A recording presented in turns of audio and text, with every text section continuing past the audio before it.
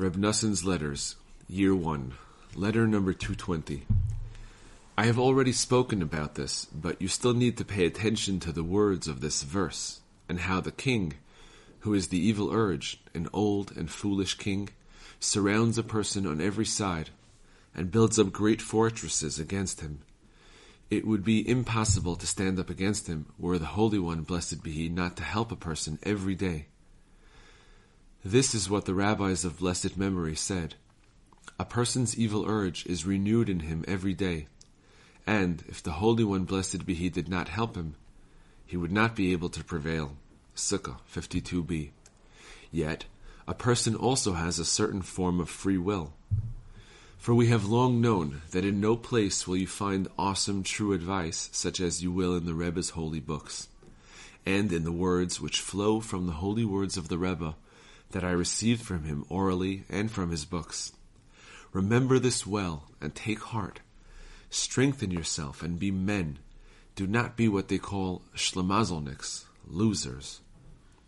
Look and see that the suffering of the world in general is much greater than your individual suffering.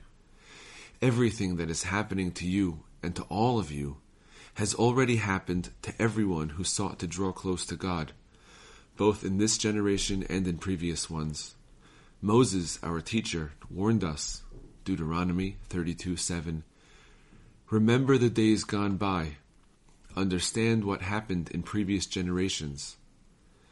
This is a commandment and an obligation for every Jew, for anyone who is not a fool can understand from what he has heard and seen in books the nature of this whole drama that is taking place under the sun, with every single person in every generation, and how countless people have been diverted as a result of these distractions and preoccupations. God save us. Fortunate are those who were steadfast in their devotions. The key for all people who held their ground was that they truly fortified themselves, because they understood what is happening in the world, and they did not allow themselves to fall under any circumstances. But never has there been anyone who can help a person fortify himself with such wondrous strategies as the way our master, teacher, and Rebbe can. For he strengthens, sustains, and restores all souls, even those who have sunk very low, with profound and direct advice of all kinds. And all his counsels are taken from a place where the mind cannot comprehend. To start speaking about them means going back and explaining all his holy books. Therefore, consider your ways and turn your feet to his statutes, to the original Torah teachings that the Rebbe revealed to us.